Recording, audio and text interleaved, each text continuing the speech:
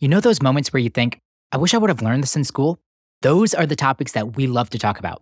Join me each week as I interview experts sharing their strategies for solving problems that us young adults will face throughout our 20s and 30s.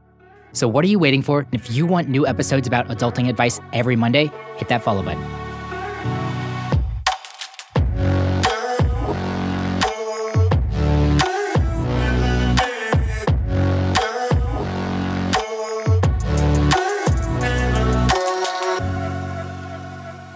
It might just be my circle, but so many of my friends are recently single, and I am hearing the war stories of first dates.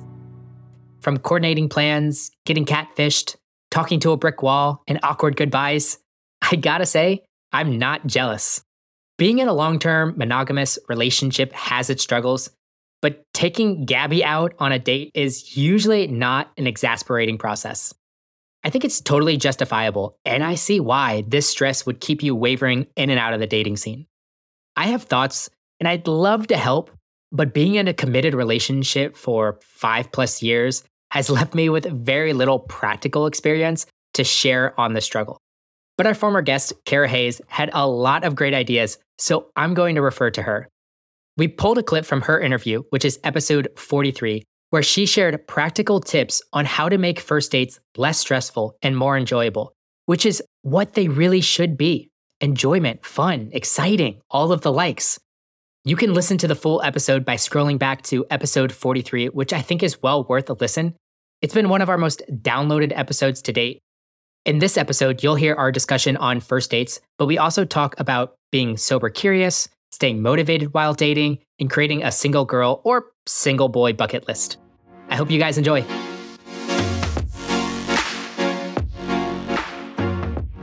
Do you have first date parameters? Like, is there something that, do you have a checkbox or something? I feel like you might be a little tactical on this. I really try not to, but yes, if I'm being honest, I wrote down like the values that I want my future partner to have. I have a list of deal breakers of things that, nope, I will not look past them. I've tried before in my past relationships and it didn't work. So I know it's not going to work. And I try really hard to not make it, mentally checking things off in my head. Because the truth is, like, I don't know if I'm going to find someone who is going to check every single box. Sure. And I don't want to set an unrealistic expectation for my future partner. But yes, I definitely do. Like, I look at them through a lens of, are you what I'm looking for and what I can be comfortable with? But I would say for the first date, I almost always have it be something casual, like going out for drinks or going on a coffee date or a walk, around the city.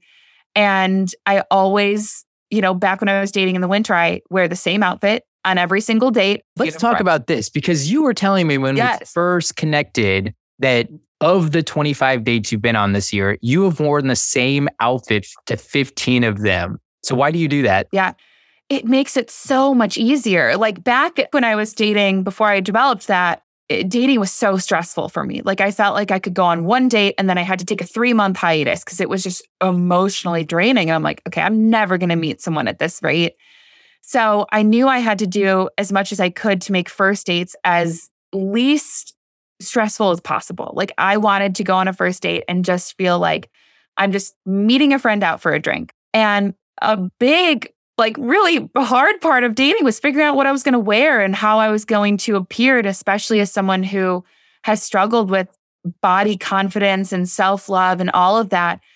Showing up at a date where you're going to be physically judged is a really big insecurity and concern. For as much work as I've done on my body, it still can come up. And so I was like, if I just find one outfit that I feel really comfortable in, that can work for pretty much any scenario, I can just wear the same thing. And it takes like 2 hours out of the prep work. Like I'm not running around figuring out what to wear. I just throw on the same thing. I know how I'm doing my hair, my makeup, all the things.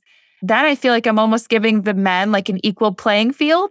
I'm not walking in a slinky red dress one time and ripped jeans on the next date. They're all seeing me the same exact way. It's the best idea ever. So when I started dating this summer, I made a summer uniform. Like it was it's something I'm going to continue doing for a very long time. I think it's a genius idea, actually. I think I've often talked about reducing the friction whenever you're starting a habit. I've never brought it into the context of dating. It's usually like, if you want to start running in the morning, set your running clothes out in your shoes, fill your water bottle, make sure your headphones are charged, they're laying right there. You've brought that same concept into dating. And it's interesting. I have a roommate and she is now 6 months, 7 months single. And I've got to see from afar her experience dating as well. And getting ready for the date is such a friction point. Her in and out, does this match? What do I like? Do I look okay? What's going on here? I just thought, like I said, whenever you told me that piece to it, genius. What other dating tips do you have? Oh my gosh. A big one was the first date should not be more than 90 minutes. And I always have an excuse to leave after 90 minutes. And I even set the expectations before the date of, hey, I said we can get coffee at 11 a.m., but I said this one time, I have to take my dog to the vet at 12:45. Honestly, most people know it's a lie. Most guys that I've talked to afterwards have said, like, we know girls make up an excuse, but nobody cares because at the end of the day, again, it makes the date less stressful because I'm like, even if I walk in and he is super awkward and it's like talking to a wall, it's 90 minutes max. I can even squeeze and say 60 and say, you know what, I got to go get ready. I can make it through 60 to 90 minutes of anything. But when I don't set that parameter, and I've gotten locked in on dates for like 3-4 hours, and it's so hard to find a reason to leave. That's what makes dating really stressful. So again, reducing those friction points of saying, I have a hard stop at this time, it makes it that much easier. And then you can go and be free. And then if the date is going well, you could always say, you know what, my friend just canceled on me, so let's go have dinner. You can always adapt if the date's going really well, but it's just a great backstop if worst case scenario happens. Cara's so freaking cool. She had awesome practical tips, and I thought it was well worth the share. Proactively putting bumpers on the length of the date, I think, is super smart. And if I was dating, I would also use that same outfit tip. And quick update, all that hard work and awkwardness of putting herself out there paid off too. She found someone that she really connects with, and she's been in a committed relationship for quite a while now. I think almost maybe a year or so. Once again, if you want to check out the entire episode, it's episode 43. Also, Cara has this really cool program called 6 Months of Me. It is designed to help women become more confident versions of themselves. And every month, she helps them focus on a key area of their life, like finances or relationships or sleep. She has an origin story that we talk about pretty extensively in episode 43. So if you're interested in that, you can learn more by listening to that, or just head over to carahayes.com. And that's Cara, C-A-R-A, and then Hayes, H-A-Y-S. It's also in the show notes if you need it. But that's it from me. If you want to hit us up, we're on Instagram at TSIRPod. That is short for The Struggle is Real Podcast. You can also head over to our website where you can find the show notes, our blog, and sign up for our newsletter. And that is tsirpodcast.com. Thanks for listening to the episode. As always, I appreciate your kind words. If you want to leave us a rating and review on your podcast player right now, that would absolutely make my day. If you want to find episode show notes, our blog, and other great resources, head over to tsirpodcast.com. If you have follow-up questions, an idea for a future episode, or just want to say hi, we have a contact form on our website, and those messages go straight into my inbox, and I promise you, I will reply. But all right, guys, I really appreciate you tuning in.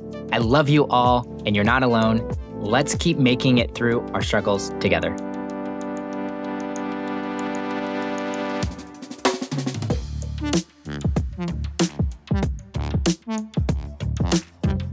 Mm-hmm.